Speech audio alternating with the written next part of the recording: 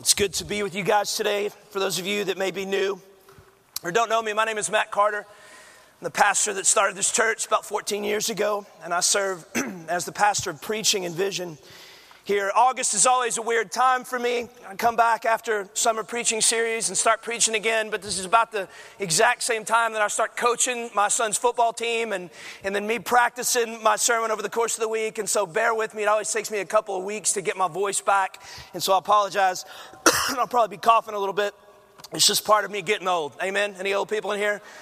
Two of us? Awesome. Thank you. We can hang out sometime. But we finished with the book of Ephesians. Been in it for a couple of years, and next week we're going to be starting a series that we're calling The Art of Neighboring. And it's really cool because we're joining with a ton of churches all over the city of Austin in doing this series. You'll probably see people advertising it all over the city, but the heartbeat is that we're going to join churches that love Jesus all over the city, and we're just going to talk together about what the scripture says about reaching our neighbors for Christ and being good neighbors and reaching out to them with the love of Jesus. And that's next week. I'll be here, going to be teaching on that. But today I have just the very rare privilege at the Austin Stone of preaching on whatever I want to preach on. I don't have a book of the Bible I'm preaching through, don't have a series. I just got to pick a scripture, which is pretty cool. And so I picked a text that I just had basically a quiet time in this summer. And some of my time with the Lord, and it's Luke chapter 7, verse 36. And so if you want to open your Bibles to Luke chapter 7, verse 36, and join me there. If you don't have a Bible, that's fine. We're going to have the scripture behind me on the screen, and you can join us. But basically what this story is about, Jesus has been invited over to this Pharisee's house to have dinner. And the Pharisees, if you don't know, the Pharisees were religious leaders of the Jewish community. And a little bit about the Pharisees, they were experts in the law. And so because they were experts in the law, they honestly just thought they were better than everybody else. They thought they were super godly. And so Jesus is having dinner at this Pharisee's house. And then all of a sudden this woman walks in the door. She walks in the door, and the scripture basically tells us that she's a former prostitute. And what the story is about is this interaction between the Pharisee, this religious leader, and this former prostitute and Jesus. And the Pharisee gets real offended, and Jesus addresses the Pharisee. So that's what the story is about. But I want you to keep in mind as we jump into this story, I want you to keep in mind something, that one of the things Jesus taught about often during his ministry was that in the world, you're going to have what Jesus called wheat and tares. You're going to have what's called wheat and tares, Jesus said. And when Jesus talked about wheat, he was talking about a group of people that are actually believers. He called them wheat. These are people that were actually genuine lovers of God, that were followers of Christ. But he also said that there's a group of people, and he referred to them as tares. And these are people, tares look like wheat, but they're not actually wheat, they're weeds. And the point is that from all outward appearances, these are going to be people that kind of look like lovers of God and followers of God, but in fact, they're not really believers in the Lord. And so what Jesus does in this story today is he demonstrates the difference between wheat and tares. He demonstrates the difference between people who are genuine followers of God and people who just kind of are pretending to be followers of God. He's going to stop right in the middle of this interaction between this woman and the Pharisee. And what he's going to do is he's going to point out, he's going to point out the evidences of a person that's a genuine lover of God. Okay, he's going to kind of compare and contrast the two people in the story. And so what I want for you to do today, and my prayer for you this week has been, is that you would listen to the evidences that Jesus gives of a genuine follower of Christ, and you would ask yourself the question, regardless of how long you've been going to church, but that you would ask yourself the question, do I see those evidences in my life? All right, so let's read this together. Luke chapter 7, verse 36. He says, now one of the Pharisees was requesting him, that's Jesus, to dine with him. And he entered the Pharisee's house and reclined at the table. And there was a woman, let me stop right there and explain what's going on. So when somebody invited you over to your house, they had a table oftentimes in a courtyard. It would be low to the ground, and you didn't sit at chairs like we do today. You would actually lay on the ground, I think it was on your left side, and then you would eat with your right hand, and so your feet would be away from the table. And so it's important that you understand that. Moving on with the story. And so Jesus comes in, he's at the Pharisee's house, and he's reclining at the table. That's what's going on. And there was a woman in the city who was a sinner. And she learned that he was reclining at the table at the Pharisee's house. And she brought an alabaster vial of perfume.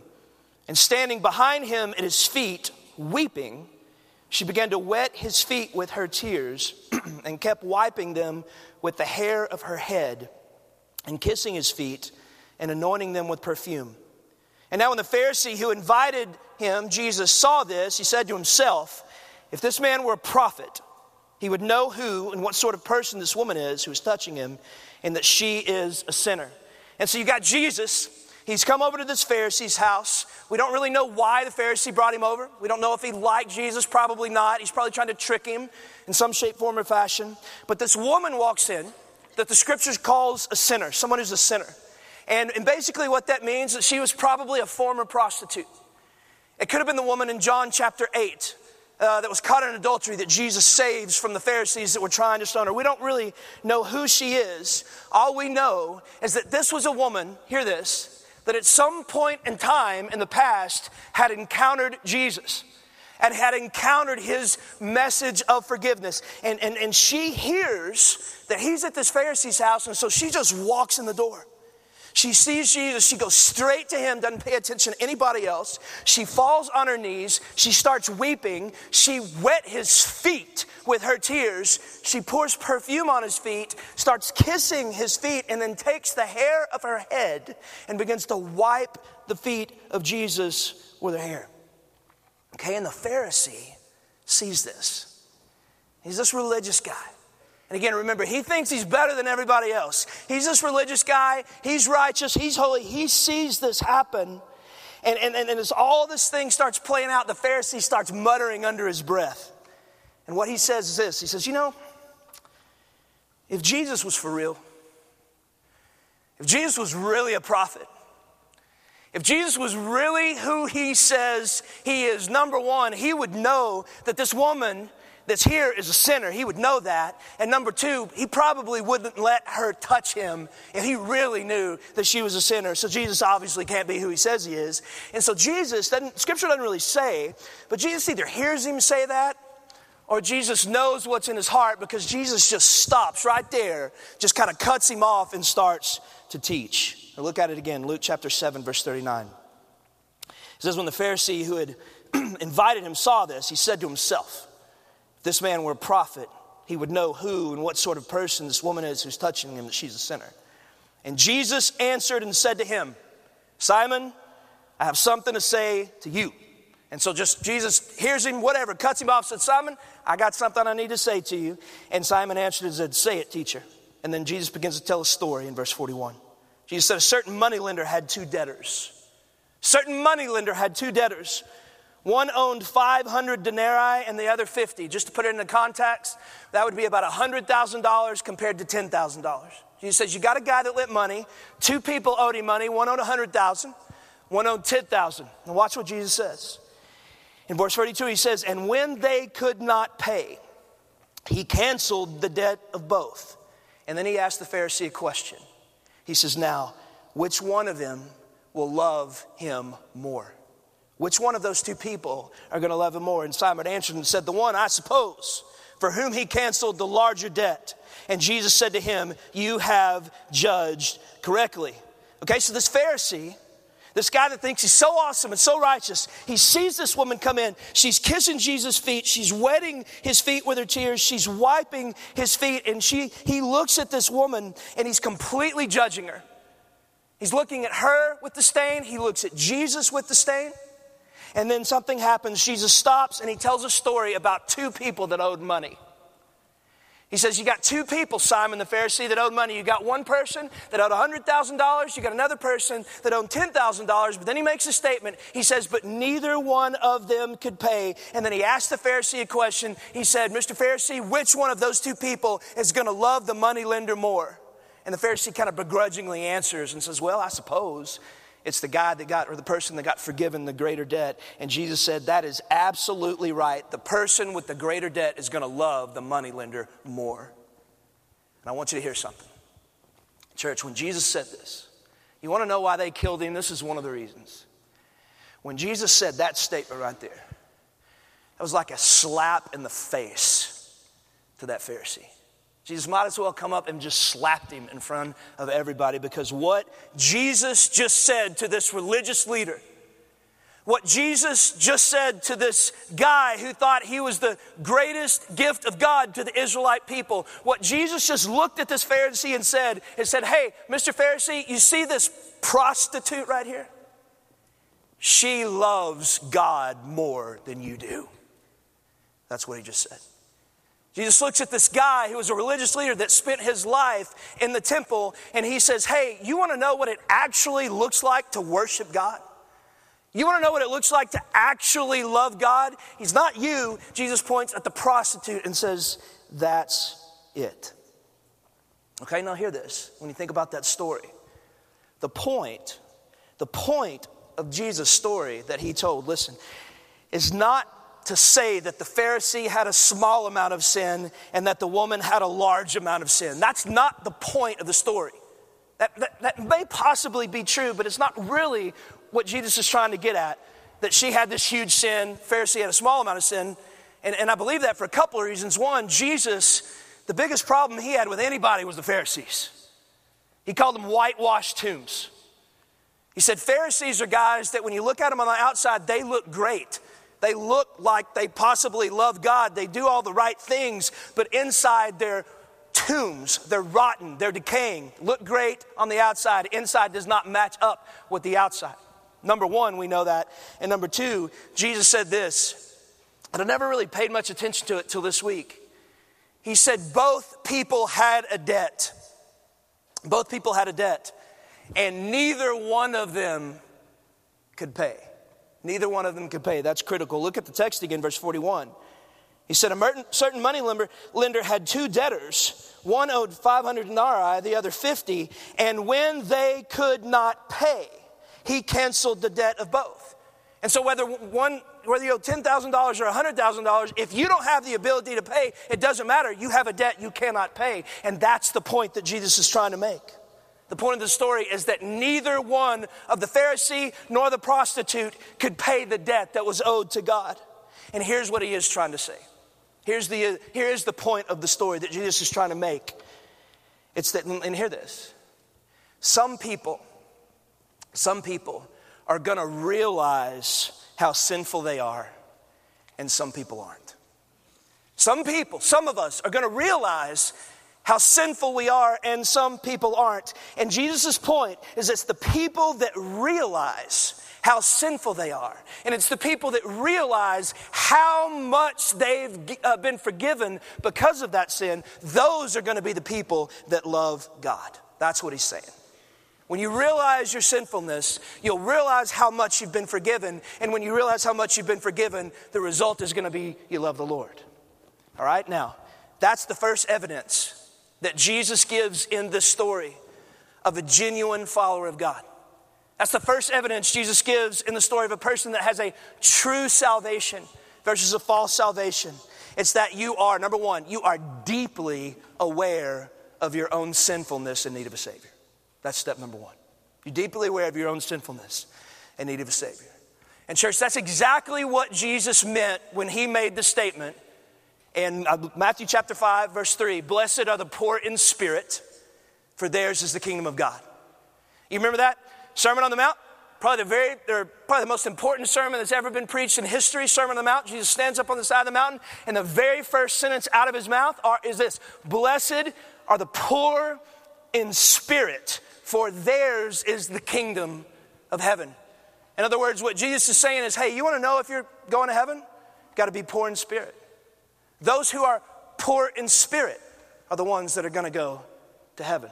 What in the world does he mean when he says you got to be poor in spirit in order to go to heaven? Well, to understand what it means, you got to look at the word poor. Now, there are two words in the Greek for poor that's often used in the New Testament. And I used to pronounce in English the two Greek words, but one of them sounds completely vulgar when you say it in English, so I quit saying it because everybody kind of snickers like a fifth grade boy when I say it. And so you're just going to have to trust me. I'm not going to say the words, but there's two Greek words for poor. And the first Greek word for poor is a word that means this. It's a word that means that you don't have any money, but you have the ability to provide for yourself. You don't have any money, you're poor, but you somewhat have the ability to kind of provide for yourself the basic necessities of life. A good way to think about it would be like college poor, right? It's poor. How you were poor in college. Got any college students in here this morning? Okay, sweet. You're poor, right? But you have the ability somewhat to provide for yourself. If you're hungry and you don't really have much money, what do? You go to the couch, you take off the cushions, you look for change, you go to Taco Bell, right? You have the ability to provide for yourself. Well, that's not the word that Jesus uses here, even though that's often used in the New Testament. He's not saying, blessed are those who are kind of poor spiritually speaking, but they do have the ability to kind of pull themselves up spiritually from their bootstraps and eventually make it to heaven. That's not at all what Jesus is saying here. Okay, he uses a completely different word for poor in the Greek, and this is what the word that he uses means. It's a word that means you're poor, and you have absolutely no ability whatsoever to provide for yourself in any shape, form, or way. You're just completely destitute with no ability to pull yourself out of that poverty. It would be like this. My son, Sammy's 10, and I remember the day that he was born back in 2005. And it would be like the day that he was born, me picking him up, no diaper, no clothing, no nothing, and just taking him out to the bus stop on the day he was born and just setting him down on the bus stop and saying, all right, buddy, you're on your own now, good luck, and just walking away to never come back. What kind of poor would Sammy have been in that moment? Is he college poor? No. Does he have the ability to kind of crawl around and scrounge up some change and make it to Taco Bell and get something to eat? No. He's absolutely, utterly, completely destitute. And listen, unless someone else steps into the picture and picks him up and provides for him, he is going to die. That's the word that Jesus uses. He said, blessed are those who are absolutely, utterly, totally, completely impoverished in their spirit. Blessed are those who realize unless somebody else steps into the picture and provides for me spiritually, I am going to die. Jesus says those are the people that are going to go to heaven. Blessed are the poor in spirit, for theirs is the kingdom. Okay? In other words, what Jesus is saying is unless you are poor in spirit, you will not go to heaven. And here's the thing with the story. You've got two people in the story that are poor in spirit. You've got a woman that's a prostitute that is poor in spirit. You've got a Pharisee that is poor in spirit. But Jesus is pointing out one of them realizes that she is poor in spirit, and one of them does not realize that he is poor in spirit. And that is the difference between a person that genuinely loves the Lord and someone that does not. And so I would ask you today, I don't care how long you've been going to church, are you poor in spirit? Are you poor in spirit? Are you a person that realizes their sinfulness to the point that you know that unless a Savior comes in and picks you up, you are going to die? Are you poor in spirit? Or are you the kind of person that looks at other people and thinks, well, they're worse sinners than me? Are you the kind of person that, like the Pharisee, walks into a room and you're aware of everybody else's sin in the room but your own? Are you the kind of person that that when you think about why you should go to heaven, some of the first things that come to your mind are the things that you've done well and therefore some reason you deserve it. The first evidence that Jesus gives of a person that is genuinely saved is a person that realizes deeply their own desperate need for a Savior. That's number one. Here's number two. The second distinction Jesus makes between a true follower of Christ, a person with a true salvation, and a tare, someone that doesn't really follow Christ. Interestingly, the second evidence that he gives are tears. Not me, Jesus. It's the second evidence he gives to the Pharisee are tears. Let's read it together. Luke chapter 7, verse 44. He says, turning to the woman. And so he looks at the Pharisee, he stops the Pharisee, he tells the story of the money lenders. He says, evidence that you're a true follower of God is you realize your deep need for a Savior. And then the second thing he does is he points to the woman. He says, Mr. Pharisee, Simon, look at her. He says, turning towards the woman, he said to Simon, do you see this woman? Pharisee, look at her, he says. Do you see this woman? He said, I entered your house and you gave me no water for my feet. Look at the next text. It says, but she has wet my feet with her tears. You see that? Jesus says, you didn't give me any water for my feet, but she has wet my feet with her tears. It was customary back in the day because people wore sandals, they walked on dirt all the time, not pavement. And when you came into somebody's house, they would have water there and you could wash their feet.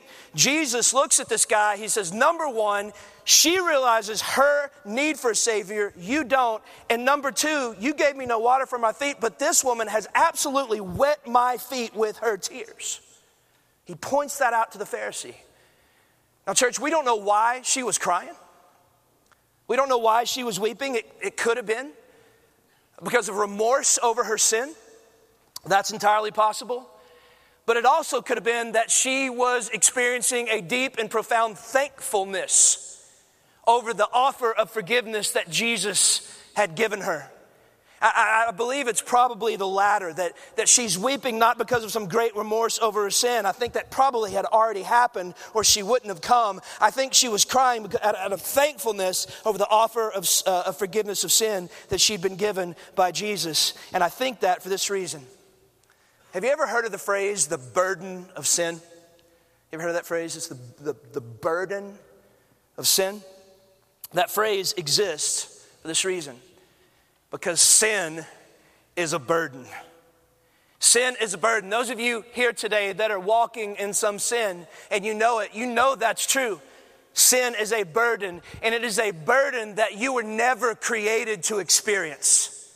It's a burden that you were never designed and created to experience. Church, you and I were created by God to be in perfect fellowship with Him. That's why you were created. God made you to be in perfect fellowship with Him, completely free from the burden of sin. But unfortunately, what happens? We sin, right? And when we sin, when sin enters into our lives and it messes up that perfect fellowship with Him, we experience things like guilt. When we sin, we experience things like shame. We experience things like hopelessness. We experience pointlessness. When you sin, it places a burden upon your soul that you were never created to experience. That's the burden of sin. And so what's amazing is that when you come in faith to Jesus and you trust in His shed blood on the cross for the forgiveness of your sins, and you enter back into the relationship that you were created to be in, here's what happens. Jesus, through His blood, He removes that guilt. And He removes that shame. And He removes that hopelessness. And He removes that pointlessness. And when that happens, the burden of your sin is lifted. The burden of your sin is lifted. But the problem is that we're still sinners, so every once in a while we're going to sin, we'll feel that burden. But there's going to come a day where we're going to go to heaven, and Jesus in glory is going to remove the burden of sin from us forever. Amen? We'll never experience it again. And I'm telling you, folks, the vast majority of time in my life, the vast majority of time in the years that I've been in the ministry, when it hits somebody, when the gospel hits them, that I had a debt that I could not pay, And that Jesus takes my sin and he removes it from me as far as the east is from the west, and the burden of their sin is lifted from them. The vast majority of time that I've experienced and I've seen, the result of that typically are tears of joyfulness. I mean, me personally, I'm not a big crier. I'm not a big crier. I've cried in 2 movies in my whole life. One was, I'm not going to tell you because I'm embarrassed, and the second one was Lonesome Dove. I've cried in 2 movies in my whole life. Not a big crier. Don't just walk around crying. But there's something about the gospel. There's something about Jesus that just absolutely messes me up every time. I can't get away from the gospel, from the burden that's been lifted from my soul. And there's going to come a day I'm going to see Jesus face to face. I actually think about that moment a lot. The moment where I'm finally going to see Jesus, when my faith is going to be sight. And I've at least my part, I got my part planned out, what I'm going to do. I guarantee you one thing, if he lets me, I promise you I'll follow his feet. And I guarantee you I'll be crying. I'll wet his feet with my tears. And you go, well, wait a minute, man, I thought there wasn't any tears in heaven. That's not what the scripture says. The scripture doesn't say there'd be no tears in heaven. The scripture says he will wipe away every tear from their eye. I'm going to wet his feet with my tears. And in that moment, those tears are not going to be tears of regret over my sin. My sin's gone by that point. It's going to be tears of thankfulness and joy over the burden of sin that has been completely lifted from me forever. And I think that's what's going on here. Now listen real carefully, hear what I'm saying. I'm not saying that if you've never cried a tear over Jesus, you're not saved. I'm not saying that. I'm not saying that crying is what saves you. I'm not saying that at all. But what I am saying is that Jesus very, very clearly points out in this story that a person that has a true salvation, that a true lover of God is going to have a deep thankfulness over the burden of sin that's been lifted from them and the debt of sin that has been paid. He's absolutely saying that. Now, let's look at this verse one more time, because he shows us one more thing that's an evidence in this verse of a person that truly loves God. And this one is fascinating to me. It's been messing me up all week. Never knew this till this week. Let's read it. Luke chapter 7, verse 44. Turning towards the woman, he says to Simon the Pharisee, "Do you see this woman? I entered your house, you gave me no water for my feet, but she has wet my feet with her tears." Watch what he says next, what Jesus says. He says, "and wiped them with her hair." Jesus takes the time to mention to the Pharisee that, "Mr. Pharisee, not only does this woman wet my feet with her tears, but she wiped them with her hair." The gospel writer Luke takes time. He mentions it also. When he's first setting up the picture in the scripture in Luke 7:36, he takes the time to mention that she was wiping his feet with the hair of her head and kept kissing his feet. Now, what in the world is going on there? Why is that such a big deal? Why does Luke and Jesus take the time to point out the deal with her hair? And here's the answer. Because when she was wiping his feet with her hair, in that moment, she was demonstrating that Jesus was the most valuable person in her entire life. Now, why do I say that? Why does her wiping his feet with her hair, why does that demonstrate that he was the most valuable person in her life? And the answer to the question is because Jewish women always kept their hair up. For a woman in that culture, it was a sign of deep immodesty to be seen by anybody but your husband with your hair down. As a matter of fact, the first time that a Jewish man would ever see his wife with her hair down was on their wedding night. The woman would come into the wedding chamber, and the first thing she would do was she would take her hair down. It was a sign to the man that I'm going to let you, and I'm going to let you alone, see this intimate side of me. And so the fact that this woman in public takes the hair of her head, Luke says, and wipes the feet of Jesus with it was an act of unthinkable intimacy. It was an act of unbelievable intimacy to take your hair down, to anoint a man with perfume, to kiss his feet is 100% something that only a wife would do with her husband, and only in the most intimate moments of their marriage. It was scandalous. And this Pharisee sees this happening, this religious guy, this guy that thought he had it all together, he sees it happen and he's shocked. He's embarrassed. He thinks it's shameful. But listen, this woman could not care less what the Pharisee thought. She could not care less.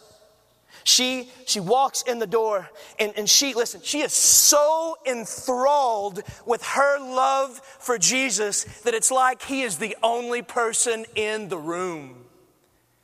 It's the only person she cares about is him.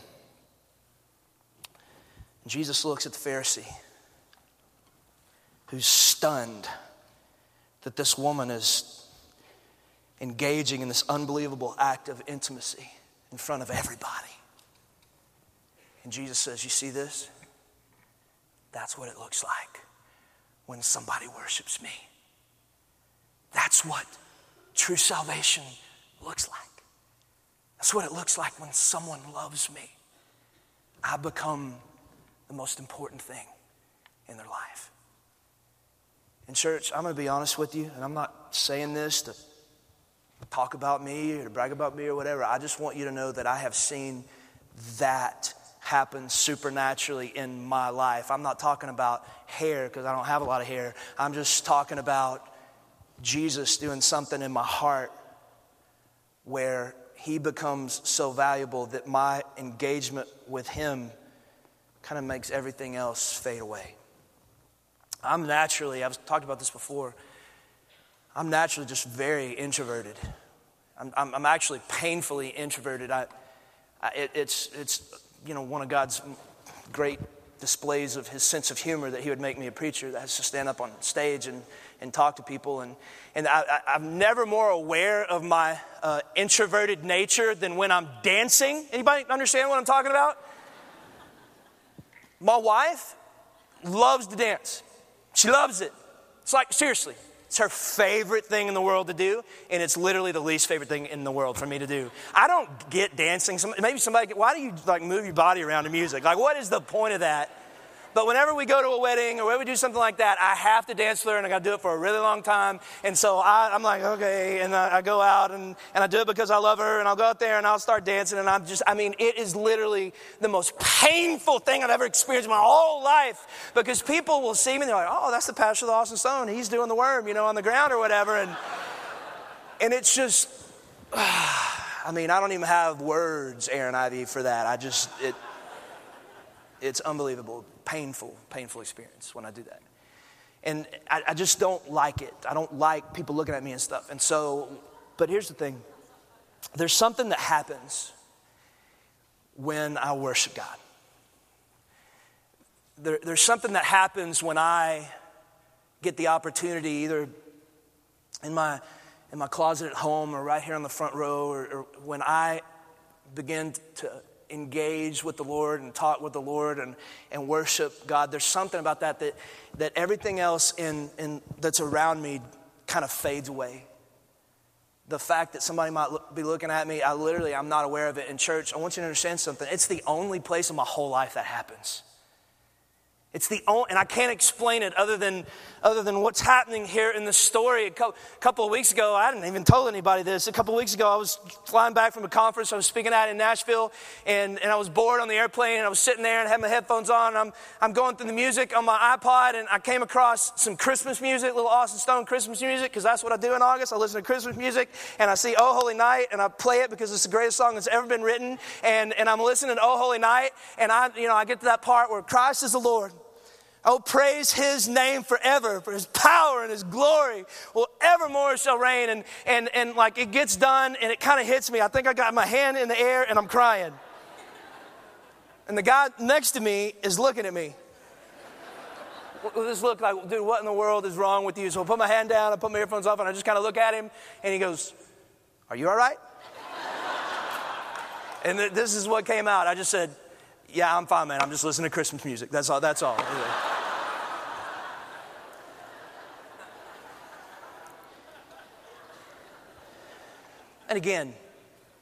And again, I'm not saying you have to humiliate yourself on an airplane to be a follower of Jesus, but what I am saying is that Jesus clearly points to this incredible, intimate action by this woman publicly letting her hair down and wiping his feet to the Pharisee and says, this is evidence that she loves me. And I think that's probably what the Apostle Paul was saying, and don't turn there, but in Philippians chapter 3, he says, but whatever things were gained to me, those things I have counted as a loss for the sake of Christ. More than that, I count all things as a loss in view of their surpassing value of knowing Christ Jesus, my Lord. Last one, I'm done here in just a couple of minutes, hang with me. There's one last evidence Jesus gives of a person that's walking in a true salvation, and I want you to hear it. In Luke 7:44, he says, and turning to the woman, he said to Simon, do you see this woman? I entered your house. You gave me no water for my feet, but she has wet my feet with her tears and wiped them with her hair. You gave me no kiss, but from the time I came in, she's not ceased to kiss my feet. You did not anoint my head with oil, but she's anointed my feet with ointment. Therefore I tell you, her sins, which are many, are forgiven, for she loved much. But he who is forgiven little loves little. And Jesus said to her, your sins are forgiven. Then those who were at the table with him began to say among themselves, who is this who even forgives sins? And he said to the woman, watch what he says. He says, your faith has saved you. Go in peace. The final evidence, and by the way, the most important evidence, that you are walking in a true salvation, not a false one, that you're a true lover of God, is faith. It's not worship, it's not tears, it's not church attendance, it's faith. It means to believe into something. It doesn't mean you intellectually believe it. It means you take all of who you are and you trust yourself into it. Jesus says in front of all those people, all those Pharisees that think they'd earn their way into heaven, he says, I want you to know what saved you. The greatest evidence of your salvation is that you have believed into me, Jesus said. And that's why he said in John 3:16, I don't need my notes because I have it memorized. For God so loved the world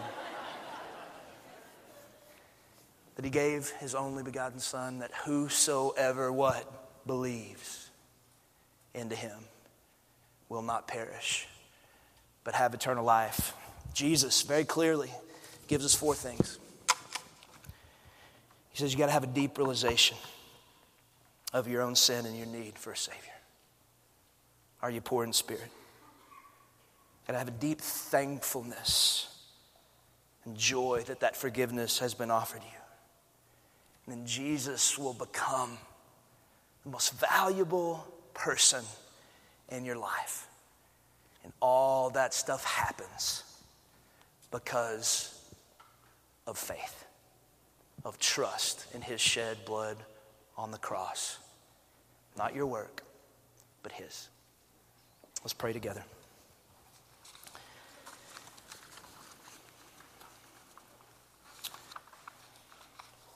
If you're here today, as your heads are bowed and your eyes are closed, I know that none of us in this room are perfect, but if you see those things in your life, that's great news. You're saved, that's awesome. And today our worship should be just a thankfulness for the great work that he's done in us. If you're here, maybe you've been coming to church for a while, there's probably a pretty good group of people that are coming to church for a long time maybe even, but you're like, man, I don't see these evidences in my life. It doesn't mean you're a horrible person. It just means that you need to ask Jesus to change you. You need to ask Jesus to come and change your heart so that you see his value. And finally, for those of you in the room that have never in your life trusted into Jesus and his work on the cross for the forgiveness of your sin, I want to invite you in the best way you know how today to do that. Just tell him, just talk to him. Say, Jesus, I know that I'm walking in the burden of sin, and I'd like for you to remove that burden. And so I believe that if I trust in what you did on the cross, my sin can be forgiven. And you say that to him today, and he will save you. We love you, Lord.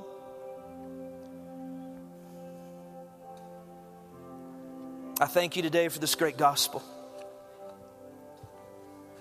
I pray many would be saved today through it. And that we would be a church that celebrates and is thankful for all that you've done. So we pray that in Jesus' name. Amen. Amen. Church, let's stand together.